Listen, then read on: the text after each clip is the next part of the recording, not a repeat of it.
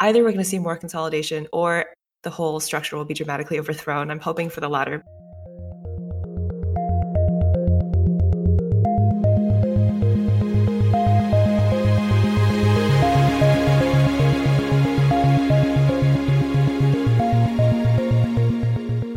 Hello and welcome to Tech Won't Save Us, a podcast that thinks there's no crisis Elon Musk won't try to turn into a PR opportunity.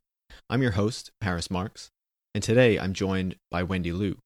Wendy is the author of Abolish Silicon Valley, How to Liberate Technology from Capitalism.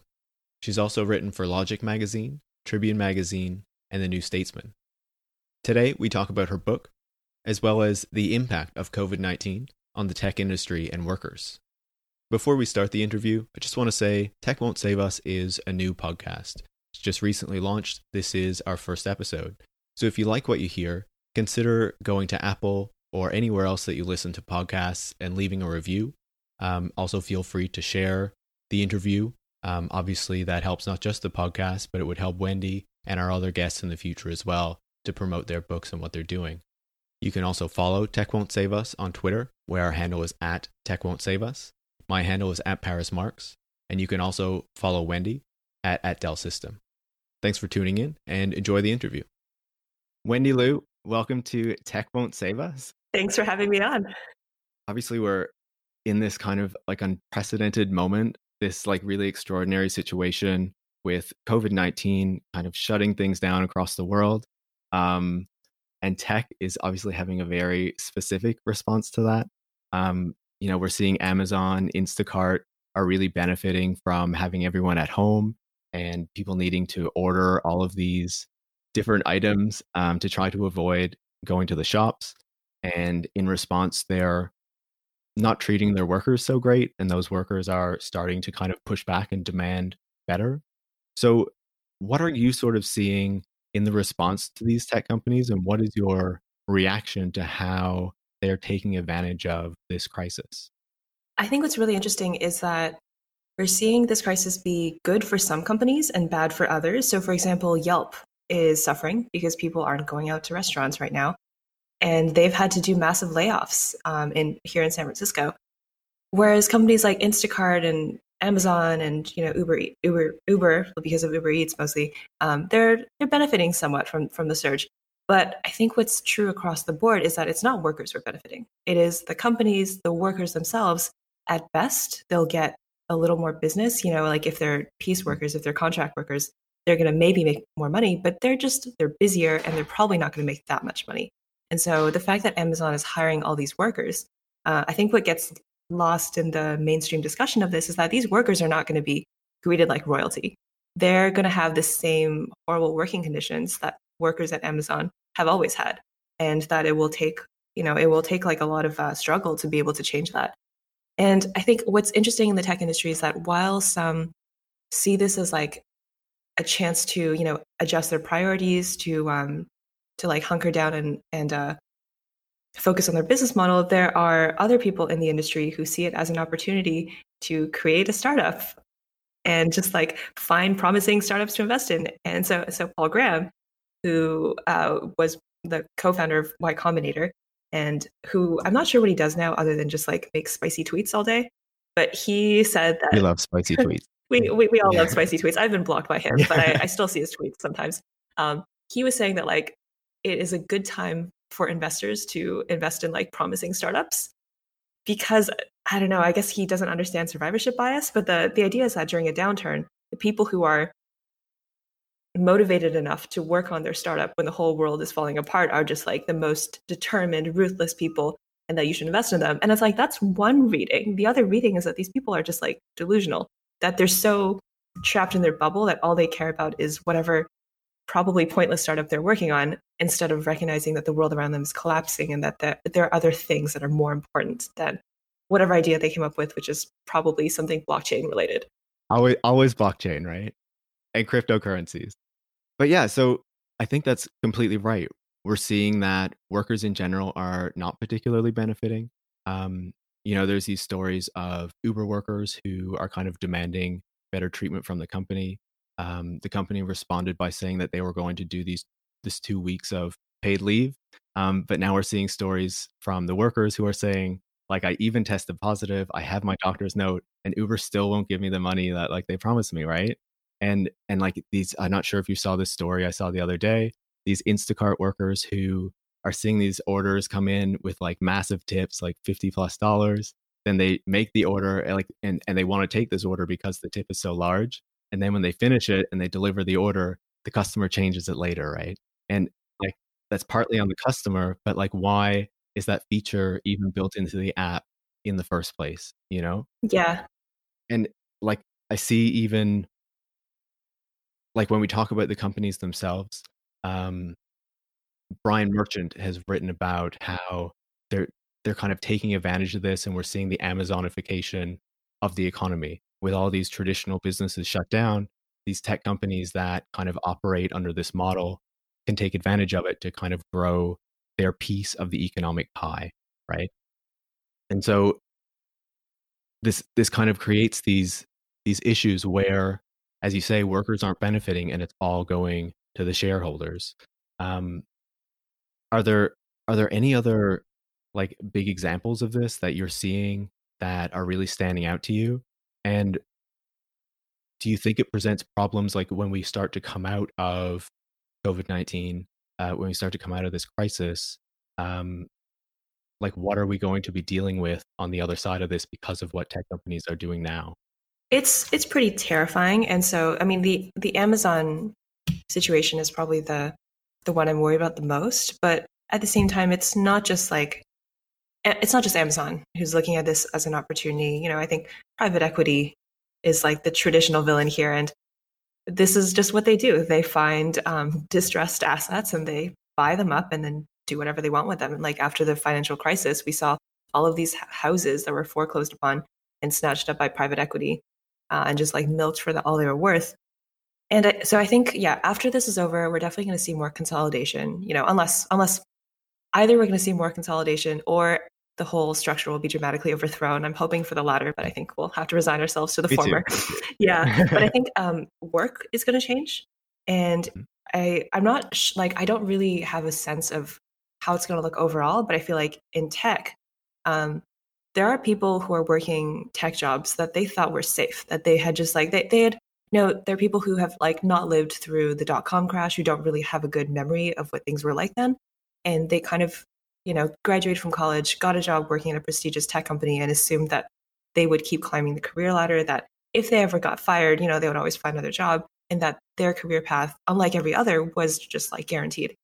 And now we're seeing the beginning of layoffs. And what happens when more layoffs happen? And then all these companies realize that, like, when the pandemic is over, they don't have to hire the same people back. They could just try to, you know, hire people in Eastern Europe or hire them from China or India or something. And this is something that, like, you know, these companies have been doing for a while, but I think a lot of these high tech companies, the Facebooks, the Googles, Netflix, whatever, they've been, I don't know, thought of in different terms where we can just assume that they hire the best of the best in quotes, people who graduated from like prestigious universities.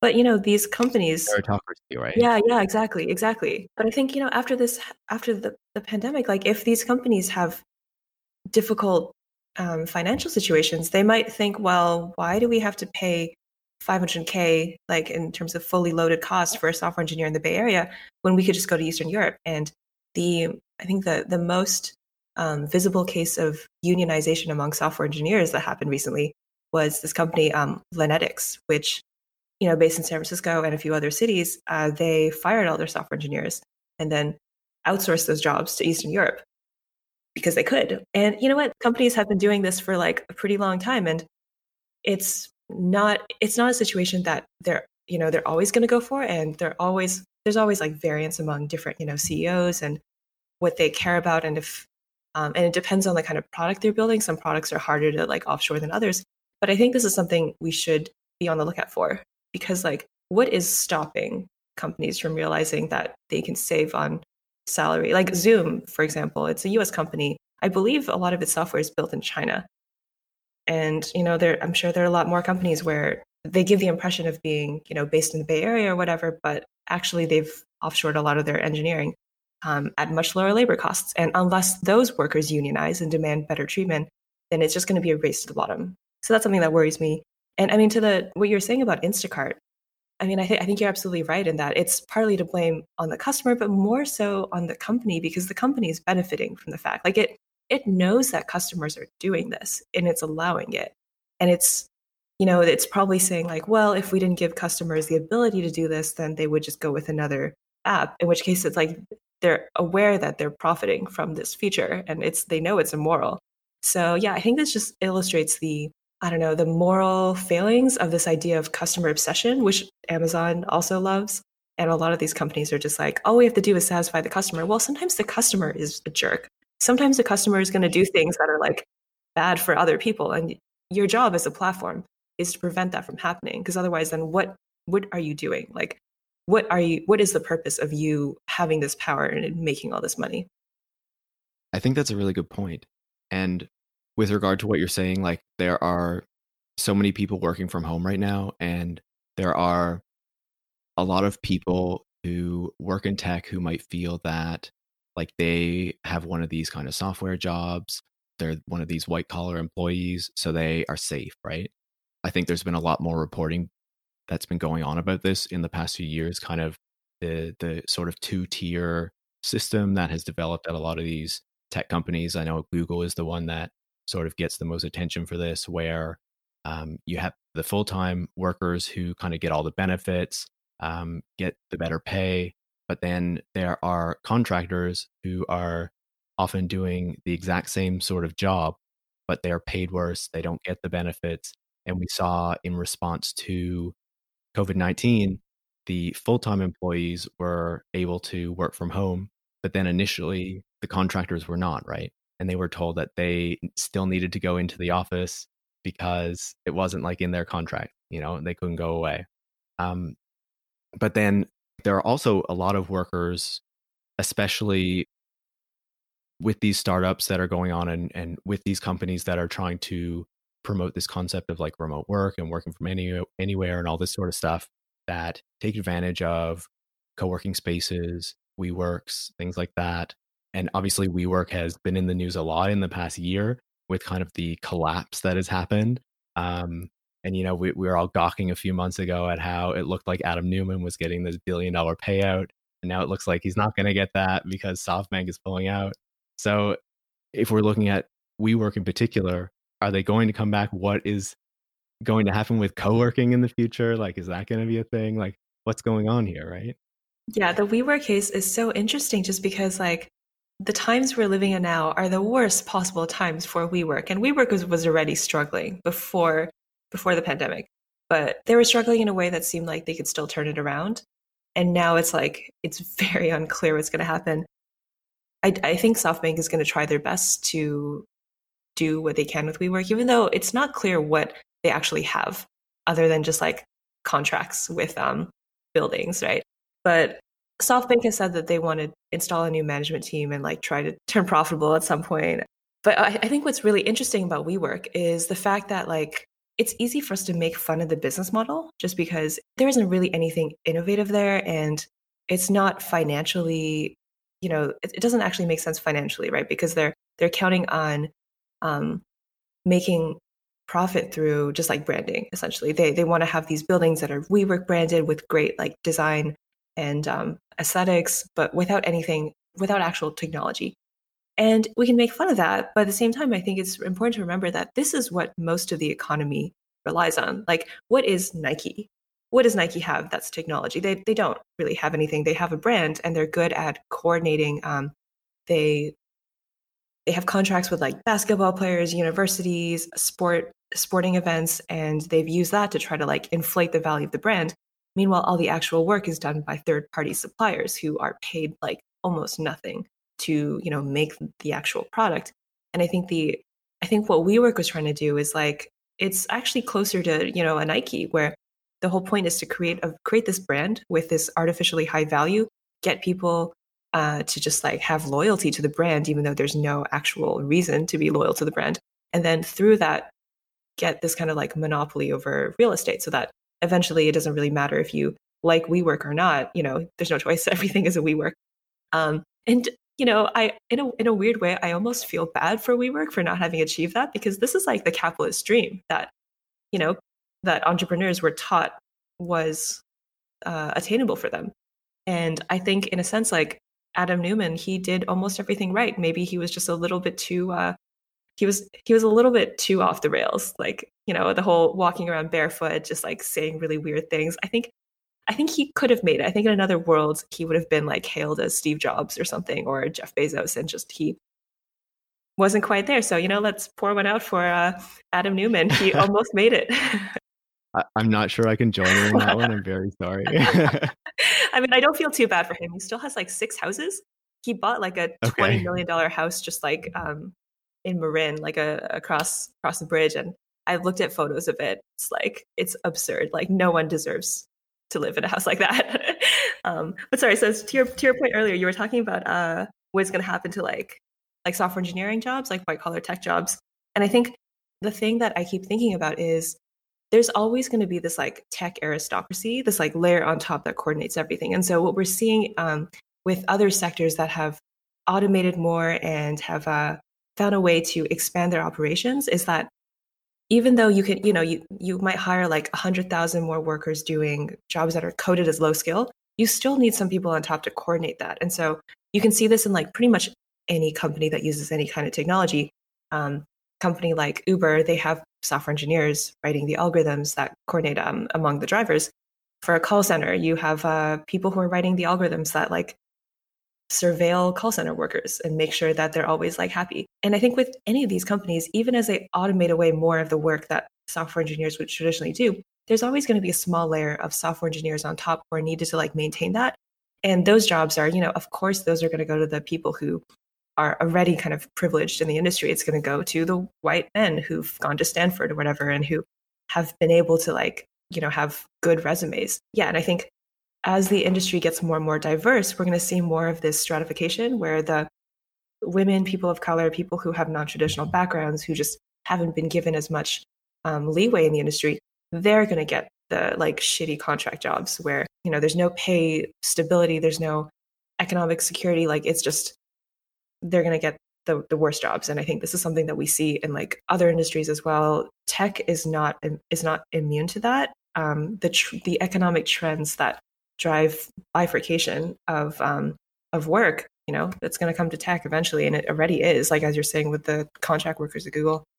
Yeah. And like, I feel like we might even see, because you say that like this automation also results in sort of greater surveillance of the workforce as well, right? And keeping better track of everything that they're doing. And I was just reading the other day that with everyone working at home now, all of a sudden, like companies are investing a ton of money to buy these systems that can like track everything that you're doing on your computer. And I remember like working in a call center when they had these systems, right? So they could see like everything that you were doing. And you would just be like sitting there at your desk wondering like, even like if you're taking a call, if you're not taking a call, like you're sitting there and you're like, is some manager somewhere sitting at their desk, like watching my screen and seeing everything that's happening right now? Like, it's just mind boggling. And then to think that like you're at home, like you're in the comfort of your home, you're in this private space, but like still they might be able to like log into your computer and like see what you're doing and see what you're typing at that moment. Like, it's madness, right? So like I think it's really worrying that they're doing this in response to the working at home, but to what degree is this going to continue later? And also like we're seeing these technologies increasingly moving into our homes, moving into our cities, that are tracking the things that we do in urban space, in our homes. Like there was this story I saw the other day, you were telling me about it, that is kind of tracking people who aren't paying their rents, right? So this tech is being used in this way at work, at home, in cities, everywhere, that is kind of surveilling us. And it makes me very worried about where we're going. And so like, I don't know if you have any thoughts on that, or if you're seeing any further progression in that direction. Yeah. Yeah, I think what we're seeing now is this really dystopic future that maybe some of us have. I definitely did not see this coming when I, first started learning about technology and the tech industry. It always felt to me like something that was just for the betterment of humanity or something, right? Like I didn't have a good understanding of the negative use cases that technology could be put to.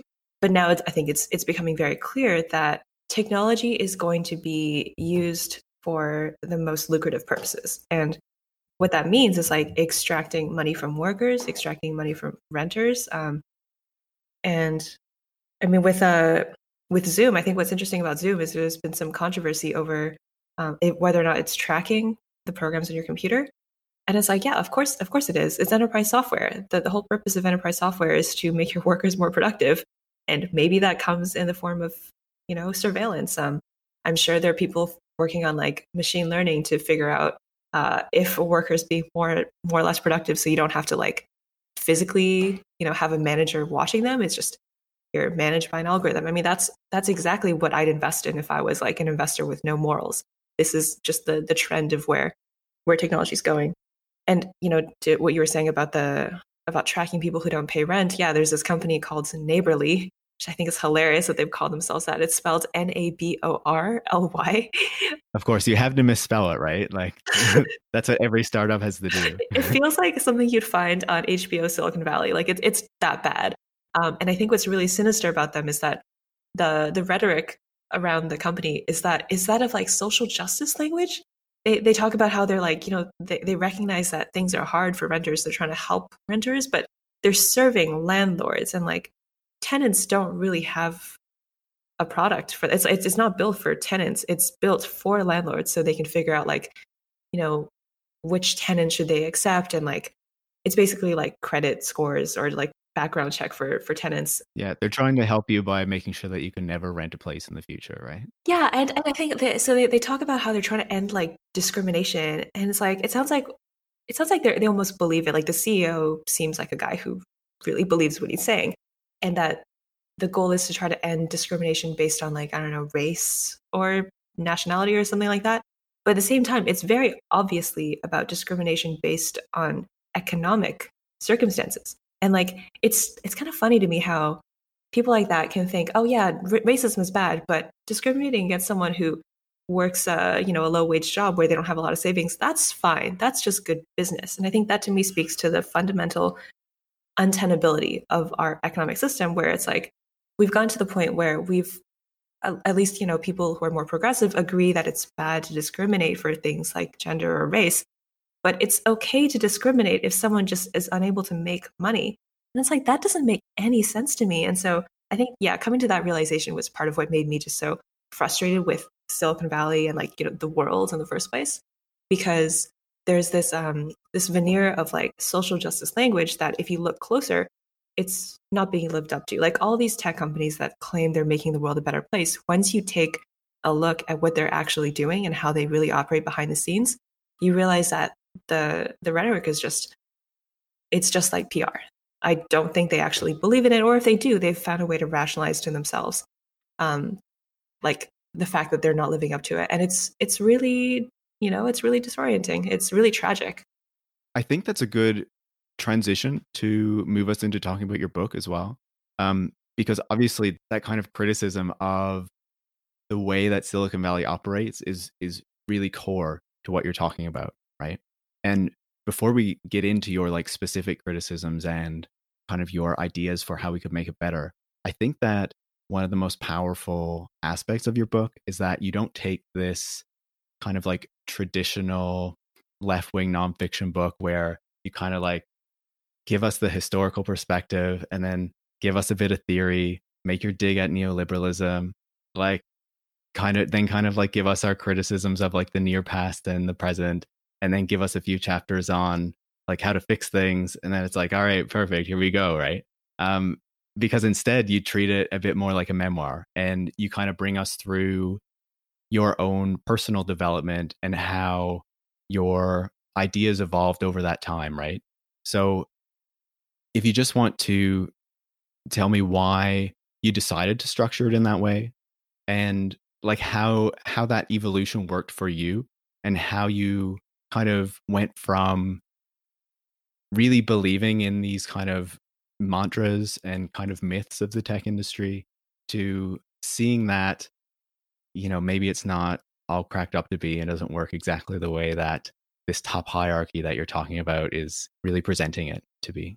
Yeah, sure. So, I mean, first on the way I decided to structure the book, I wrote it as memoir partly because that was the way that felt true to me, because I wanted to make this case for how the tech industry had the seed of potential, but just blew it. And for reasons that were maybe outside the control of the people in the industry.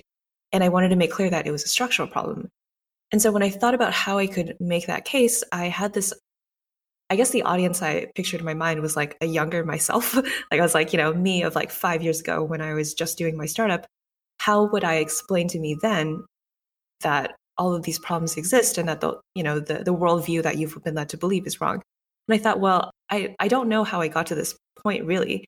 All I know is like if I retrace my steps, I was a Silicon Valley believer like 5 years ago, and now I'm not. So I thought if I want to reach people who are kind of like I was 5 years ago, I would have to take them through the steps that I went to, because otherwise, like I couldn't find a way to connect the dots without like going through my own personal story, because that's just like how I lived it.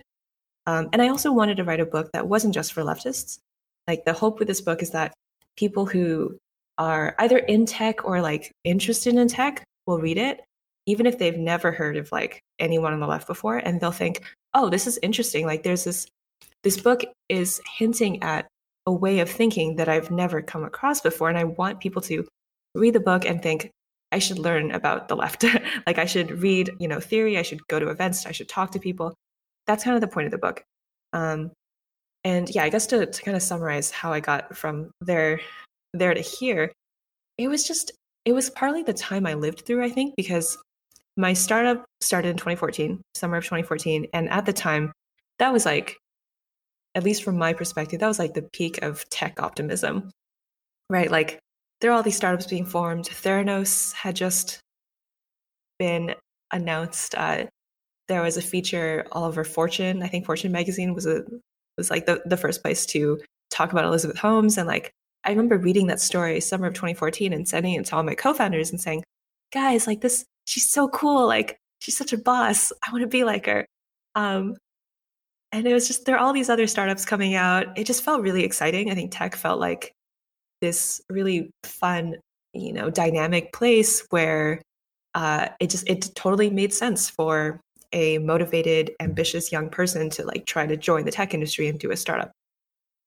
And then, things kind of started taking a turn for the worse in maybe like 2015 for me. A lot of stories came out about tech companies that were just not doing what they were supposed to be doing. Theranos happened, like the fall of Theranos happened. Cambridge Analytica, Trump getting elected in 2016 was a big part of it. But at the same time, there are all these other scandals around tech and the way that tech was not actually doing what it was supposed to be doing. There are all these stories about venture capitalists and other like well-known men in the tech industry abusing their positions of power to sexually harass women. And until then, I had a very naive understanding of the tech industry where I really did believe in the idea of meritocracy and that people in the industry were just better than other industries. And so I found it difficult to square my knowledge of what was happening with my prior beliefs. And so I was living through this weird time where I was like watching what was happening in the world around me. Everything from like Trump being elected to just the student debt crisis, the European debt crisis, learning about what life was like for most people who didn't go to a good college, and realizing that's like, oh, this is what the world is like. My own personal experience of assuming upward mobility, of like never having to, never being broke, never having to worry about money, that was the exception. And I think once that hit home for me, I felt I was very confused, but I also found it hard to go back to the way I used to think about the world, which was just assuming that like the world is fine. It's a meritocracy. If you work hard, you'll get what you deserve. Because then it was very clear that that wasn't true. And the more I learned about, when I started reading about like Uber drivers and how little money they actually made, that's when I kind of thought like, oh, well, I feel like I've been lied to. But if I've been lied to about that, then what else was I lied to about? And then, it all kind of just started to unravel. And I started reading books about the financial crisis. And then from there, books about capitalism. I started like, just, going to like leftist events. So when I moved to London to do a master's degree at the London School of Inequality. And I mean, the degree was fine, but I think what was the most eye-opening for me was like going to protests and, like there'd be a bunch of Uber drivers or something who'd try to organize a strike and organize some sort of like protest at the Uber office. And I'd go there and I'd be like, oh, I didn't realize that this was like a thing people could do, that there were workers who were angry and that there was also this established framework for figuring that out for struggling within capitalism. So, I mean, the like year and a half that I spent in London was the best time of my life. Like it really just changed my life. I was exposed to all these ideas. Yeah. And so part of the reason I wrote the book is because I wanted to distill my experience and like help people understand that there is a path from being skeptical of the tech industry to doing something about it. And, I'm not sure exactly what like doing something looks like. It's more that I think I'm thinking a lot about the people I know in the tech industry or the people who are like unhappy with their jobs in the tech industry. And they don't really have time to do a master's degree or to like go to all these events or read all these books.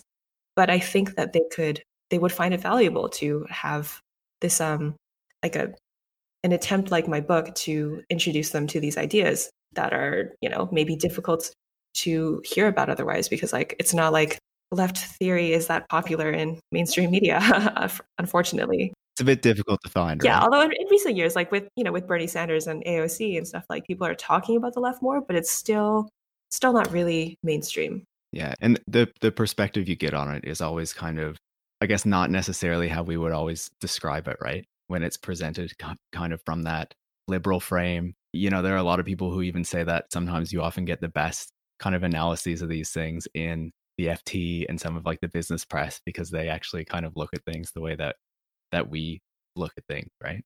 And so obviously when you get into your critique, which is really based on kind of that understanding and that evolution that you went through those years, and probably not coincidentally, your evolution kind of coincided with this larger kind of change in the public opinion and the public view of the tech industry. And you describe how kind of part of the issue here is that the system that tech is developed in results in like a certain kind of technology that gets created because it needs to serve the profit motive. It needs to generate as much money as possible for the people who are investing in it, right?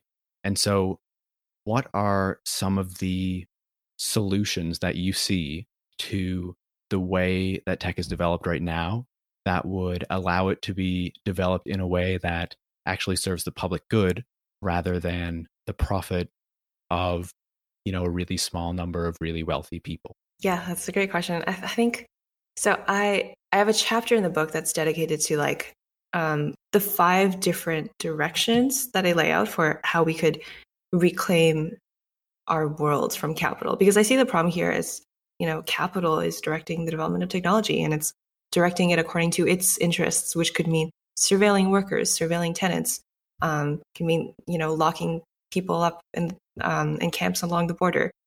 And the purposes to which technology is being put right now are not what most of us would choose if we had to say. And so I think ultimately the goal is democratization of the development of technology. And how we get there, I think there are like so many directions we can go to. And I'm pretty excited about like any steps in that direction. But I think, ultimately the world that I want to see will look very different to what we have today in a way that's like hard to imagine, right? Because the world that we live in now, I mean, I live in San Francisco. I don't leave the house these days, but when I was leaving the house, I would walk past all of these like startup billboards. I would walk past venture capital firms because there are a bunch in the area where I live. And that's just like, we just take that for granted. That's such a deep part of the social fabric. This idea of a venture capital firm directing like which startups get big, and that you have these billionaires who, because they either invested in the right thing or they won the startup lottery. They're not billionaires and they can do whatever they want, and no one will ever hold them accountable for anything. I think that all that has to change. Like we can't have any more billionaires. Just no more billionaires ever. Not okay. I would like that. Yeah. What I noticed as well, like when I was in San Francisco, you would kind of see these tech companies and these venture capital firms, but then the streets were just full of homeless people, right? Yes. And like it's clear that there are a lot of people who are making a lot of money, but there are a lot of people who are really not benefiting from this at all and are actually being harmed by it. Right? Yeah, and the way I see it is that's a feature. That's not a bug. That's what the system is designed to do. Like it's designed to increase inequality, and what increasing inequality means is that some people will always be at the bottom. And, like the people who are in that system either have to find a way to live with that somehow. And they probably just tell themselves that they're better or something. I don't know. But going back to like things that we could do that would be in the right direction, I think we should have more co-ops. I think some companies should be kind of nationalized or otherwise made to public utilities. I think some things should be banned entirely. I think like the amount of advertising that we see in our daily lives is not okay. We can't have this any longer. I think we need to step that back dramatically. And that means companies like Google and Facebook that operate primarily with advertising money, they need to find a different business model. And that could just mean like maybe they're somehow like nationalized or otherwise made into like public goods. Maybe their code is open source and taken care of by some sort of nonprofit or government entity. I don't know. I feel like there's a lot of ways that this could happen. It's just ultimately comes down to like not having venture capitalists and then later like public shareholders owning these companies. I think we need a different model. And a lot of the gig economy companies, they don't really have anything other than just like this way of coordinating labor, right? Like the innovation that they've come up with is taking advantage of labor laws that are kind of confusing and finding a way to just like bulldoze over decades of worker struggle. So that we can just fix just by like not allowing this loophole, right? It's absolutely ridiculous that companies like Uber can claim the drivers are independent contractors and they aren't responsible for anything when they're, they direct how drivers can work. Like they have a lot of control over the way they work. And it's absurd. I think we need to close that loophole. What else? I think, in general, more public services, more worker rights. I think entrepreneurship should be thought of in a different way. Like, I don't think we should get rid of entrepreneurship. I think it's that entrepreneurship needs to be done without the profit motive, without like venture capitalists taking a stake. And the goal should be like delivering a public service, right? Your goal should be starting something that is useful to a lot of people, whether or not you get rich. Like just the idea that people can become wealthy through entrepreneurship, I think completely skews whatever good there is in entrepreneurship. It has been completely twisted by the fact that people can get rich off of it, which is how you get to people like Adam Newman or Elizabeth Holmes. You have people who just, I don't know if maybe they meant well in the first place, but what you end up with is someone who's so corrupted by the idea of like money and power that they just like lie and they cheat and they're basically grifters. And Billy McFarland of Fire Festival is another example. A system that incentivizes people to follow like the money and the power and the fame, it's just going to breed the worst kinds of people. So, yeah. And I think that's really a key piece, right? If we take these people out of their powerful positions and their ability to direct everything that happens, and we put the workers in control so they're actually deciding how these things get built, then we can potentially have a much better future and develop technology that works for the common good instead of the private profits of these individuals, right? So I think your book has a lot of like really big ideas that people can think about, right? And obviously I'm going to recommend everyone go buy your book. But if they want some other things to read as well, like obviously you need to buy Wendy's Abolish Silicon Valley. But what are some other things that you have been reading lately that really stands out to you that you think would help, say, the listeners think about the things that you're thinking about or see a new way to imagine tech's future? Great question. So I've been reading a lot of labor history lately, and that's something that really is just blowing my mind because, I didn't learn any of this stuff in school. I didn't learn it through like the media or anything. This is all stuff that happened that I just had no idea about. And I think that gave me a very naive and inaccurate understanding of how the world worked and my place in it. And so I would definitely recommend anyone who has a job or may have a job in the future to just like read labor history and understand where workers' rights came from and how and the kind of struggle it took to get to the point where we are now. I recommend that. In terms of tech criticism, I love Logic Magazine. I think Logic Magazine has some of the most like fantastic writing on tech out there. So I'd recommend to anyone just like pick up an issue, any issue. I read the Nature issue recently, and it's stunning. It's so beautiful. Yeah, Logic Magazine and Labor History. Those are my recommendations. Fantastic recommendations, and they go together really well because Ben Tarnoff, of course, who is one of the founders of Logic Magazine, is also very focused on the history, right? And knowing the history. Thank you so much, Wendy. It's been great talking with you, and hopefully we'll talk again soon. Yeah, thanks for having me. Wendy Liu is the author of Abolish Silicon Valley, How to Liberate Technology from Capitalism. It was published by Repeater Books, and you can buy it at repeaterbooks.com, hopefully from your local independent bookstore or library, and anywhere else that sells books. Thanks for listening to Tech Won't Save Us. Make sure to leave a review on Apple or anywhere else you listen to podcasts. Feel free to follow us on Twitter, where our handle is @TechWon'tSaveUs. You can follow me, Paris Marks, at @ParisMarks. Thanks for listening.